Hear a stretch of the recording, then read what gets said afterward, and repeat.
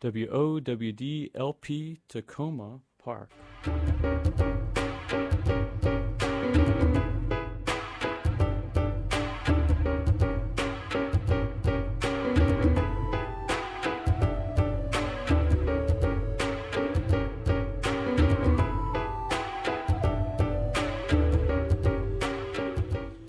Dear listeners, you are tuned in to WOWD 94.3 FM. I am your host, Jack Gordon, and this is Interfaith-ish. Every other Wednesday, 1 hour at a time, right here on Tacoma Radio, we bring you bold conversations about what we believe, why we believe, and how we navigate the common ground and differences between our traditions. This is our second episode, and I'm so happy you've chosen to join us on our expedition of interreligious, intercultural, intergalactic interlocution. Are you ready? All right, let's roll up our sleeves. It's time to get into some interfaith-ish.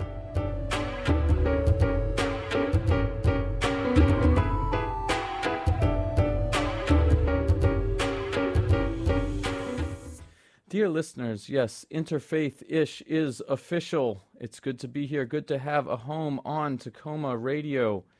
And it's good to be able to finally say it's spring. We got into it a little bit during our last episode, that spring is here. It's time for a host of holidays from so many traditions, notably Easter, which was celebrated by Christians last week. And now we are in the midst of Passover, which began last Friday. Perhaps like me, some of you were out there and had a wonderful weekend full of festivities, time for family traditions. My family definitely is a bag of mixed nuts, emphasis on the nuts, with a bunch of traditions and perspectives thrown together. And for us, Passover is, it's really like another Thanksgiving, except that instead of the head of the household standing to say a brief word about what we're thankful for before the meal, they kind of go on for about 2 hours about the entire history of the family before anybody can eat the main course. It's amazing. We always have a great time in my family. We're up in the Catskills on my cousin's farm, a pig farm, ironically, because that's how the Jews in my family roll. It's one cousin, actually, and I should say that there's actually a lot of diversity in our family. We've got secular humanist Jews. We've got a cousin who's going to yeshiva. We've got full-blooded Israelis. We've got non-Jewish significant others. We've got my little Baha'i corner of the family. And usually we have a ton of people there. This year was a little smaller than usual, about 15 people. And normally it's complete insanity with everybody there. It's the rules of the farm, which are to say there are no rules. And there are barefoot kids running all around, eating their weight in macaroons. We've got the older people who are going deaf, shouting over each other, even louder than the little kids. The weather was very nice. We went for a canoe ride. And then at some point we all sit down and have this Passover Seder, and there's always some type of storytelling element and an artistic element and singing. And we've got the kids that are really at a fun stage right now. They're at an age where they can really participate and get into the theatrics. And so the whole thing is really a lot of fun. We even adopted this year a Sephardic tradition that the Persian Jews do, where they run around and hit each other with scallions. That was a lot of fun. The kids really loved that one. So the next day, even we went to a friend's house, and the kids had an Easter egg hunt in the yard of another farm down the way, and they all got buzzed on candy. So really an interfaith experience and good times all around. So I share this to say today I've assembled an internationally renowned panel of experts to speak on the experience of growing up in an interfaith family, how their families celebrate Passover, what meaning they derive from the holiday, how it connects to what they do, and how they live their lives. So, dear listeners, I'm so happy to have with me one of my collaborators in this awesome radio project, Sue Katz-Miller, who's also author of Being Both, Embracing Two Religions in One Interfaith Family, and Rebecca Ennin, Deputy Director of Jews United for Justice. Thank you both so much for being here, and Hag Sameach, Happy Passover. Happy Passover. All right. So, Rebecca, let's start with you. I shared a little bit about how my Passover experience went with my family. Tell us a little bit about what it was like in your household this weekend. Well, we had a ton of folks in from out of town staying with us, but we actually weren't hosting seders, which was great because we got all the company and none of the stress, or very little of the stress. Um, my partner and our child is our toddler is almost 2, so he's not ready to really participate in the seder, but he loves a party. We went to 2 seders at different friends' houses. Each of them was about 20 people, so pretty big. And I run with a pretty heavy social justice crowd, as you can imagine. Pretty traditionally religious, but also pretty irreverently so. So there was a lot of pretty deep conversation about the meaning of liberation and who are we in the story now? Are we the pharaohs? Are we the Israelites? Are we the kind of Egyptians on the sidelines? Delving pretty deep into the story. And it was pretty funny. My crowd's pretty tight, so we were at one Seder the first night, and then literally half of that Seder went to the second night Seder together, and the other half went to a different second night Seder. So it was great. It was like a 48-hour conversation about some of our favorite topics, accompanied with tons of great food and excellent wine, and staying up really late and singing songs together. Awesome. And so how does that jive with what you experienced growing up? Is it similar? Is it different? You come from a mixed family as well, so yeah, tell us a little bit about that. So my mother's a Brooklyn Jew, first generation. Her parents were immigrants and very unassimilated, spoke Yiddish at home. And my dad's Catholic from Michigan, like Irish and German Catholic, pretty like American Midwest kind of guy. And neither of them is religious. They both grew up in very religious households, and really similarly, like left home when they were 18 and kind of wanted to get away from all of that. And they also split up when I was about 2. So that's a really defining feature of my family, is that I didn't grow up in one household that was trying to integrate or balance or, thoughtfully bring together different traditions. It was really like 2 households with 2 family cultures. And obviously that goes way beyond religion. Like neither of my parents is a religious person, I should say. And they certainly weren't when I was growing up. But it's almost like I grew up in a Jewish family over here and a Catholic family over there. Mm-hmm. And they did come together for holidays a lot. And so I have some pretty cherished memories of being a little kid, and my dad would come to some of my mom's family seders, and my mom would come with me and my dad to go to church on Easter and then to go out to brunch or lunch or something like that. And I give them a lot of credit for trying to come together, as a family in those times. But my family seders were great. I think there were sort of 2 versions of my family seder. One was in my grandparents' Jewish nursing home, which if you ever went to a nursing home as a child, you might have had that feeling of like hundreds of old people like deeply loving you. And in a Jewish nursing home, I think it's especially true. There are a lot of elderly Jews who just like cherished us kids. And especially on Passover, when there's a lot of stuff about like the youngest child should ask these questions, or kids need to do this part or whatever. So, imagine like the rec room of this nursing home filled with elderly people, and like me and my cousins and a couple other kids. And that was pretty, straight down the line, not a whole lot of like social justice or, radical reimaginings. But that feeling of memory and love was so strong.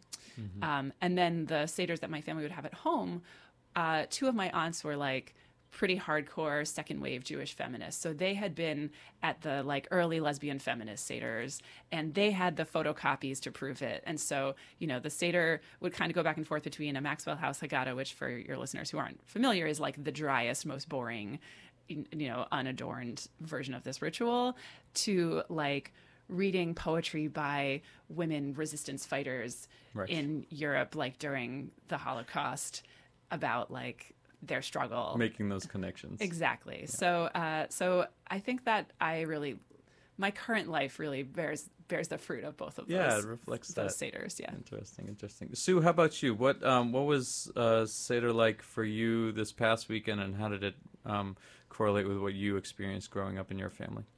So, sorry. My weekend, because we are a doing both family, involved flying up to Boston to do a Seder and then driving to Long Island to celebrate Easter, which was Sunday. So you had a very tight overlap this year of the two, which is more of a logistical challenge for people who are doing both.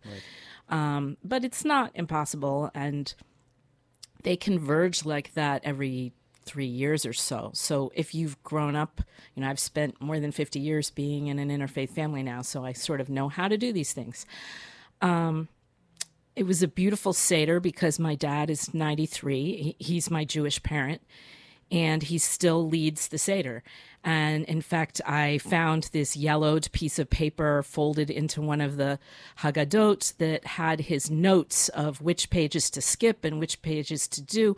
And it was marked 1977 First Parish Church.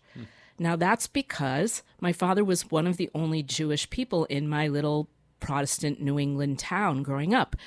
And the Unitarian Church asked him to come lead the model Seder when they were studying Judaism.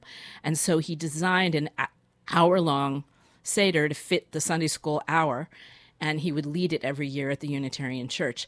And at some point, we came to realize when there were a lot of small children and a lot of, Protestant and Catholic family members, that hour was kind of perfect. So I think he began using his notes that he used for the Unitarian Church in our home Seder. And he unfolded it. And, he's 93, but he still led the Seder. So that was a very beautiful thing. Then we drove to Long Island, and my husband's brother is an Episcopal priest. So we had Easter with that family. But at both the Seder and the Easter, there were Jews, Protestants, and Catholics because we are a multi-generational interfaith family now. And people have made different choices about raising Jewish kids, raising Catholic kids, raising kids both. But these are holidays where we do it together, and it works. So in my childhood, my parents chose to raise Jewish children in a Reformed Jewish context. They could make that choice. And so we were given the label of Jews. But it was a very close, happy family with extended family on both sides. And so part of what I talk about when I go out talking about interfaith families around the country is the idea that these are formative experiences, no matter what label you choose for your children, no matter what religious education you choose for your children. They are going to be formed by being part of an extended interfaith family in ways that I see as very positive, as well as there being challenges. So yeah, I think that runs true with our family too. That it's always been a multi-generational experience. People make the effort to be there. As I said before, usually we have a lot more people there this year because of some recent moves and other family situations. We had a few less cousins there, but when you've got all the cousins there, you really get to see, plus the spouses, plus however many of the older generation, which is now my parents' generation, being there and growing up. Grandparents and their siblings and so forth. You can really see the through line between some of these traditions and definitely the places where these things deviate. I remember so clearly watching it must have been a video transfer of a 16 millimeter film or Super 8 film that my father's family shot back in, I don't know, maybe the 50s or something, and the look of the Seder was so similar and yet so very wildly different from what we experienced, because everybody was dressed up very nicely, but there was still sort of that frantic, mad energy that you get when you've got on one end of the table somebody who's 80 and the other end of the table somebody who's 8 or 8 months or whatever the case is. So that's a joy to see. Rebecca, in your instance, what you described this weekend, did you have a good amount of age diversity as well in the room? So the two Seders that I was at this weekend were kind of majority people my age. So I'm 35. And then there was a couple of the parent generation there and a bunch of the kids. So, we are all definitely in our kid raising years, me and my friends. And most of us are transplants to this area. So this was the people who stayed here in the DMV, didn't go off to back to wherever their families are.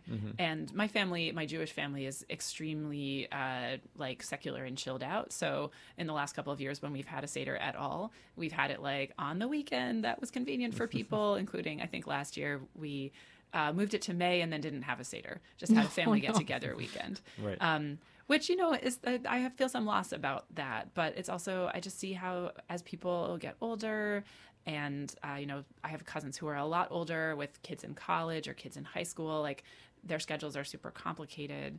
And I think there's a big tension there. Like I'm much more religious, more traditionally religious than I was raised. And in part that is because I like the structure that brings. And I feel some loss that my family, that our schedules are so dictated by the rest of our lives, and that whether it's faith or whether it's belief or whether it's just like the need to be together, takes a backseat to some of the other poles that we have in our lives. But I think some of it's also just inevitable. I have a really big family, and it's a lot harder to get people together now that we're all scattered and raising our own kids and so on.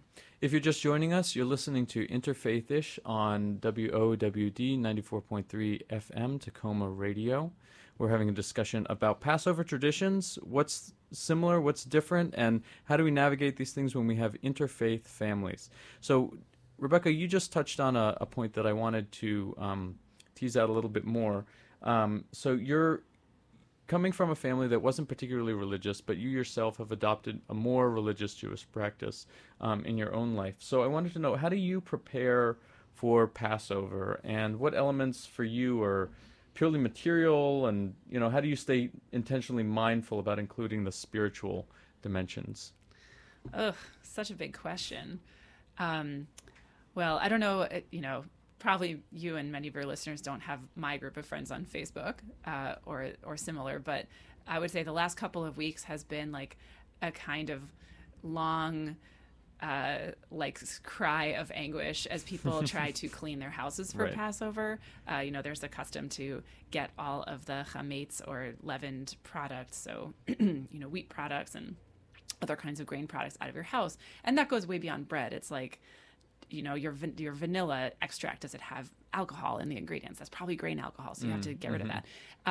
So you can kind of take that to whatever different level of detail you want.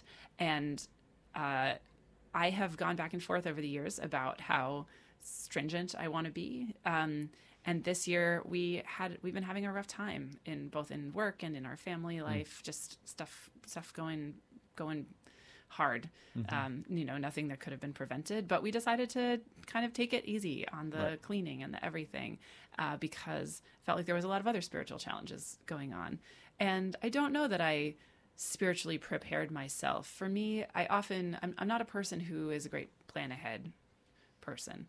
I actually, was one of the things I love about ritual is that a well-constructed ritual takes you through the process, and maybe you've prepared for it, but maybe you haven't. And I think a Seder itself is a great example of that. Like, even if you didn't do any preparation at all, to think about liberation and to think about getting free and to feel gratitude for our freedom, like the Seder takes you there.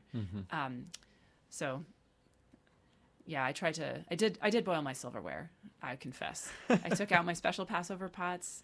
I put all the condiments containing vinegar in a box and gave them to my housemate to put away in her fridge. And I boiled the silverware. Great. How about you, Sue? Do you guys do any special preparation around the way at the Katz-Miller household? Well, usually I do travel, and I'm from Boston, and that's where my father is. So usually I travel to wherever he is. And so there's not a lot of focus on my own house. I'm not I'm hosting, but I'm hosting up at his house, not at my house. So it makes it complicated. And then I'm flying in at the last minute to do it there. So really logistically, it would be hard to do something on the level that Rebecca's talking about. But also my Jewish family has been Reform for generations. So that's not part of our tradition. It's more about the evening itself. I do avoid bread for the week and eat matzah instead. And that's a little bit tricky when you are celebrating Easter, because Easter traditionally involves A lot of bread. ham, biscuits, That's right. a lot of things that are not kosher for Passover or just not kosher. Not kosher. So, you have to negotiate all of that if you want to have that intention, which I do. I do think it creates a certain perspective for the week that you're more mindful of what you are eating. And that's a mindfulness practice that is very positive, but I don't have a particular feeling that it has to be a certain way. It's almost as if I was avoiding, I don't know, green vegetables, it would create a mindfulness. So that's kind of the way we do it. If you're just joining us, this is Interfaith-ish, every other Wednesday from 9 to 10 a.m. on WOWD. We look at our different religious traditions and beliefs. We bring on guests who present unique perspectives on what it's like to have religious traditions, to live in the world with religious traditions, or perhaps to live in the world without any religious beliefs, but are looking to bring together and build community with people of different backgrounds. I'm here today with Sue Katz-Miller, author of Being Both, Embracing Two Religions in One Interfaith Family, and Jewish community organizer Rebecca Ennen. We're discussing Passover traditions, specifically in interfaith families. Sue, we were talking a little bit about your family upbringing and how you were raised by an interfaith couple, your parents, one Christian, one Jewish. I'm curious how you are passing your traditions on to the next generation with your kids and what their formation is like. So my parents chose one religion for the kids, which is a choice that a lot of people make. My husband and I chose to raise our kids with both. That was an intentional idea. We wanted them to have religious literacy in both, as well as feeling comfortable in both spaces and, have strong connections to both sets of extended family.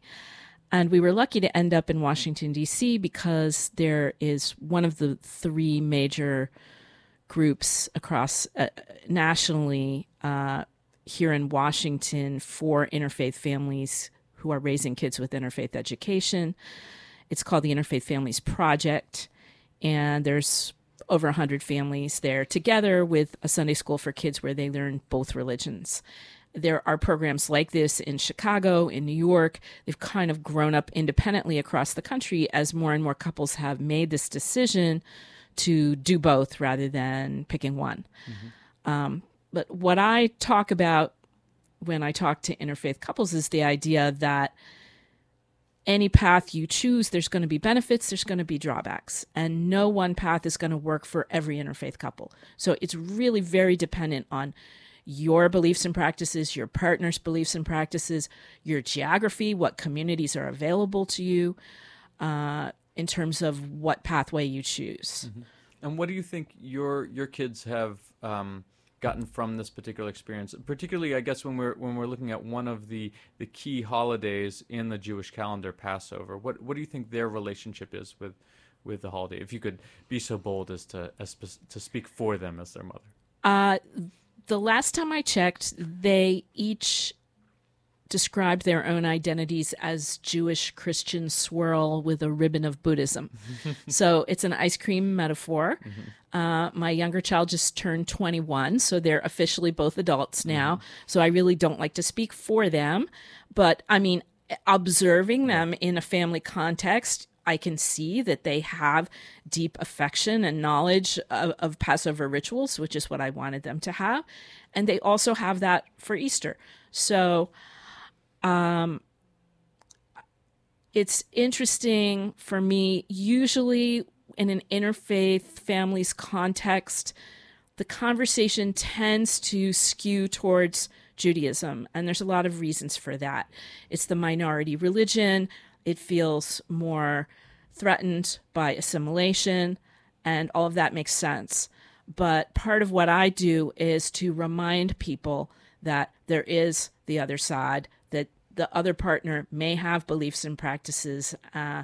They may not just be a neutral, okay, let's talk about Passover and not talk about Easter. So, and I feel that even here, which is funny because Jack, you have a more complex identity. I mean, you're not just Jewish, you're Baha'i, right?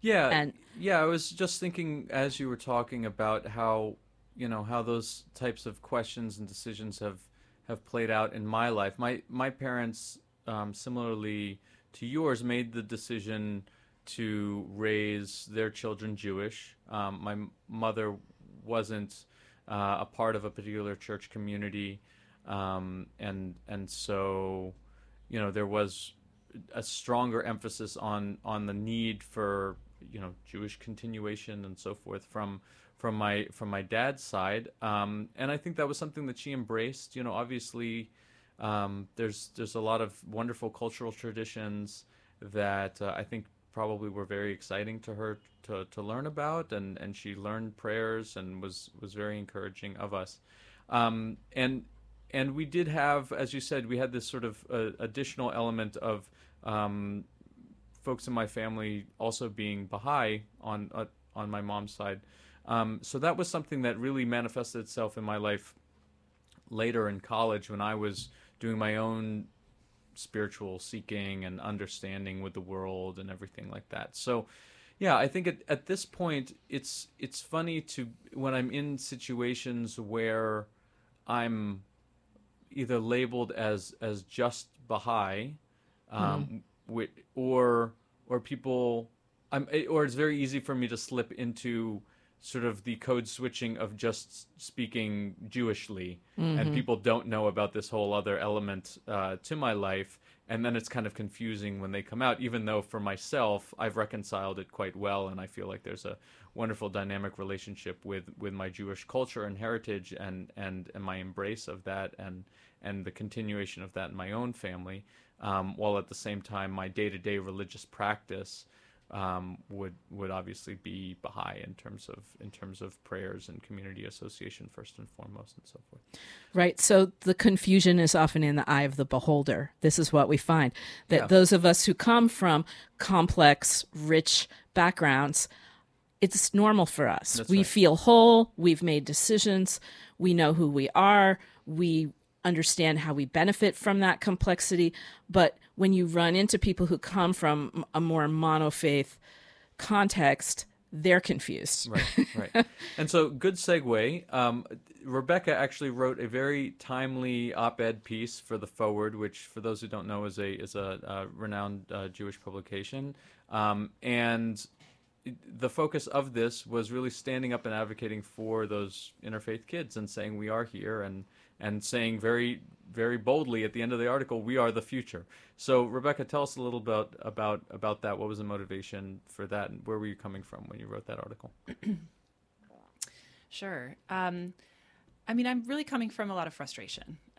Like I said, I'm 35.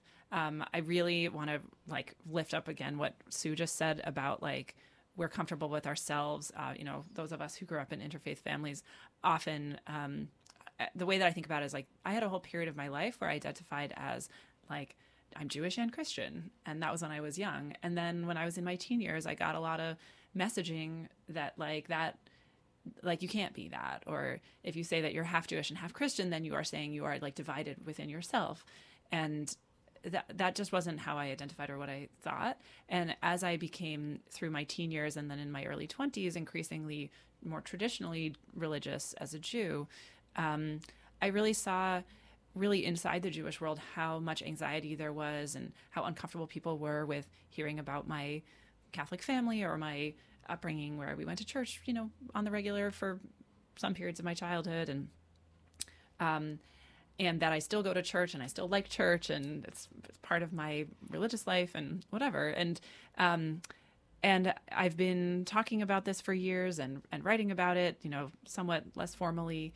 And this article really came out of, in the Jewish press, it feels like every 6 months there's some eruption around the issue of intermarriage, which is not even to say, interfaith kids or people like us who are interfaith adults or, adults who grew up in interfaith families.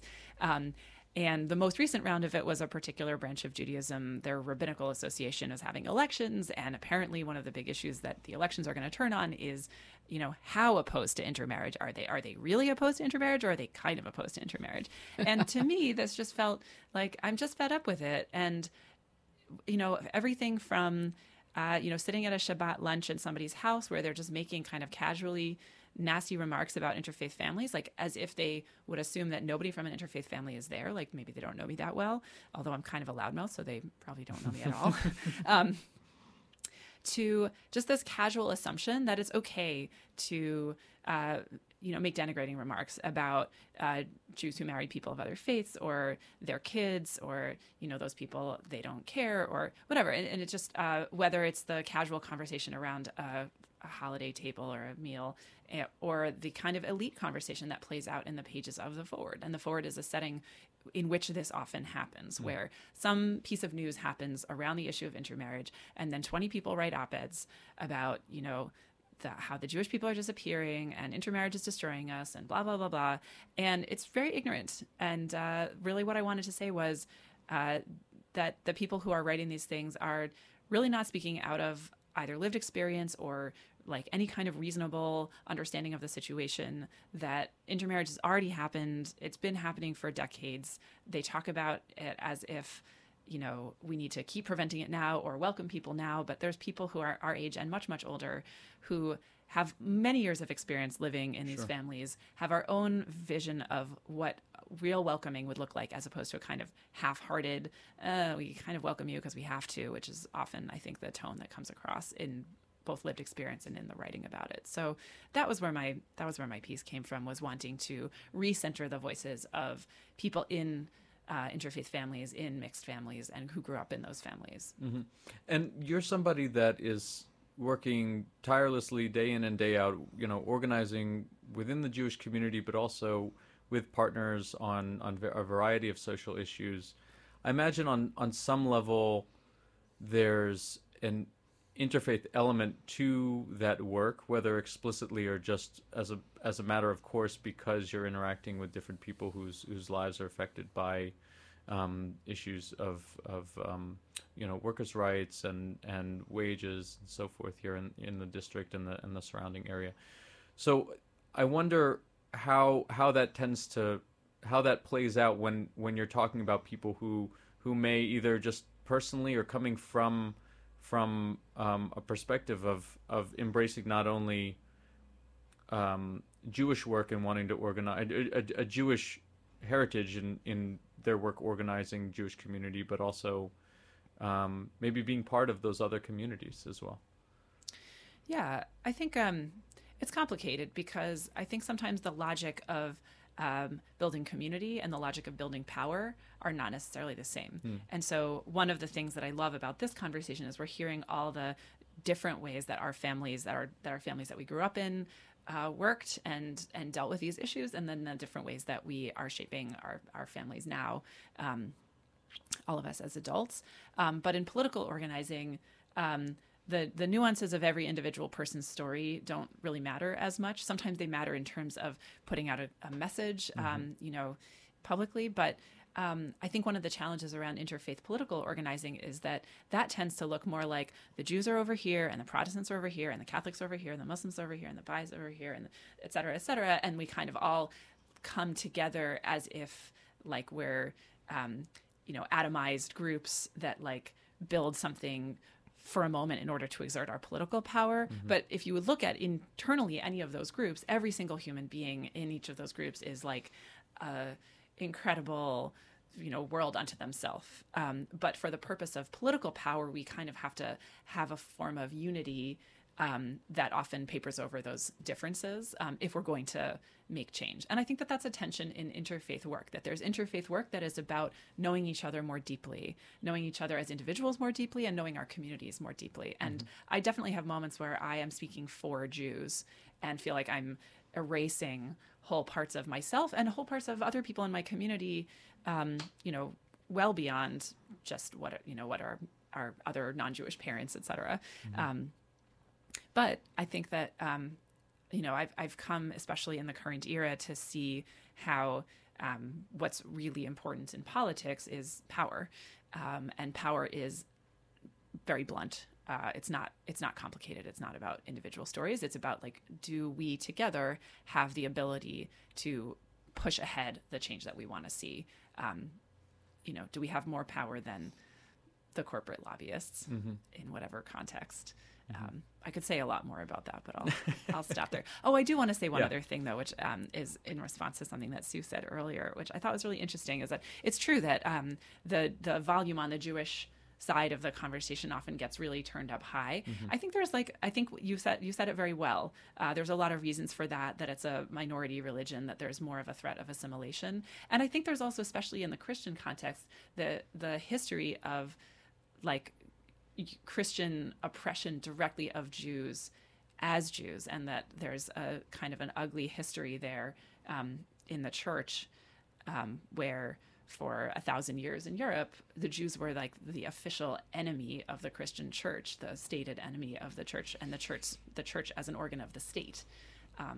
So I think that sometimes that discomfort, that feeling of not just being a minority, but actually we are in families with people who have the heritage of the people who, like, killed our ancestors killed our other ancestors, and that is uncomfortable. Here we are with their blood in our same body. And I think that the other piece of it is that Christianity has gotten so commercialized and trivialized, and I feel that very fully. Like, I don't feel like I have a real grasp of how observant Christians experience Easter spiritually. Well, that's something that hopefully we'll be able to explore in future episodes of Interfaith-ish. If you are just joining us, we are talking about the issues regarding interfaith families, particularly in the context of the Passover tradition. This is Interfaith-ish on WOWD Tacoma Park. Sue, I wonder if you can tell us a little bit from the bird's eye view of things, where, if we are looking to the future, we're thinking about the future, where do you see a lot of these concerns about intermarriage and so forth? How do you see it playing out in the long run, based on the research that you've done, and I guess particularly in the U.S.? Well, first I just want to say my interfaith parents got married in 1960. So for me, it was a kind of a lonely experience for a long time. And I'm very excited to have new voices like Rebecca's joining in affirming a lot of the ideas that I've been writing about. I also want to say, in terms of the commercialization of Christianity, Christianities are incredibly diverse, and there is, deep spirituality in everything from Catholicism to Presbyterianism to Unitarian Universalism, which is, we can have a whole discussion about to what degree that's Christian. But I think it's important to keep in mind that a lot of us have family members who are spiritual Christians and not just, Santa Claus Christians. It's easier in a way if you're Jewish and your partner is a more secular Christian. It's easier than to have Judaism be the spiritual component of your family. But there are families where both partners are, have a spiritual connection to their tradition. So I just want to be mindful of that. Sure. Your question is about where we're going. What's interesting to me also is that in these interfaith activism, interfaith dialogue programs and conferences and communities that have by and large sprung up since 9/11, which is sort of, something that's positive that's happened, that we've become more aware of reaching out across religious boundaries and working together on issues of justice. What I see is that often people are being asked to represent a mono-religious viewpoint. So, Rebecca might come to the table and speak as a Jew. I'm seeing a tremendously high number of people from complex religious backgrounds who are inspired by their backgrounds to do that interfaith peacemaking, to do that interfaith activism. And yet they have to kind of pass. They're not really given permission or space to present themselves as a more complex religious being. And I think that we're missing an opportunity to benefit from what's positive about having that 24/7 experience of doing interfaith bridge building in a family that then gives you skills that help you to work across communities in a larger sense. Mm-hmm. So I'm optimistic that as we move forward with more and more people from complex religious backgrounds involved in interfaith dialogue, interfaith activism, that we're going to have some benefit, and we're going to see some of those nuances and some of those skills being brought into that arena. Mm-hmm. Yeah, I agree with what you're saying. I think that from what I've observed a lot of times, particularly when you're thinking of, maybe in similar situations to what Rebecca was referring to earlier, when you're speaking publicly on behalf of, or you are the face of an organization or what have you, the narrative that you present or represent often needs to be sort of the simple, most identifiable as possible. And if you are complex in that, whether it's even to the extent of being from a tradition that people aren't as familiar with, and that could be basically not Judaism, Christianity, or Islam, people are kind of looking like this is a wild card, and I'm not sure what to do with this person. So add to that, the additional piece of I am from a complex family, and I haven't just eschewed completely, a half of myself or stepped away from it, but I've embraced the other side, or I've decided to pick up a third tradition, or whatever the case is. There's I think that complexity is something that more and more we're going to be faced with and have to reckon with, particularly as this younger generation of leaders who are coming up, like your grown children at this point, certainly like my young daughter. I don't know, Rebecca, with your son, are you thinking about these things and how you're going to give him a formation that's not only just grounded in Judaism, but also how it relates to the other people that he'll be encountering in the world? So I've kind of gone as I said, I'm pretty traditionally religious at this point, although in some pretty idiosyncratic and, very feminist ways. And to be honest, one of the things that I feel sad about in my upbringing is that I didn't get a lot of religious education, and I had to educate myself, as a teenager and in college and later, and I spent some time in yeshiva, and I deeply honor my parents and their choices, and they were very respectful of what did I want to learn about once I was able to say that. But for Misha, my son, who's almost 2, he's pretty little now, so Jewish education is like music and food and right. being together and Shabbat. Right. But for now, we're raising him Jewish, and he's going to know about his heritage. And as I said, I love church and go, and I'm continuing trying to find more ways to be more enmeshed in Christian religious life through people that I know for whom that is their practice.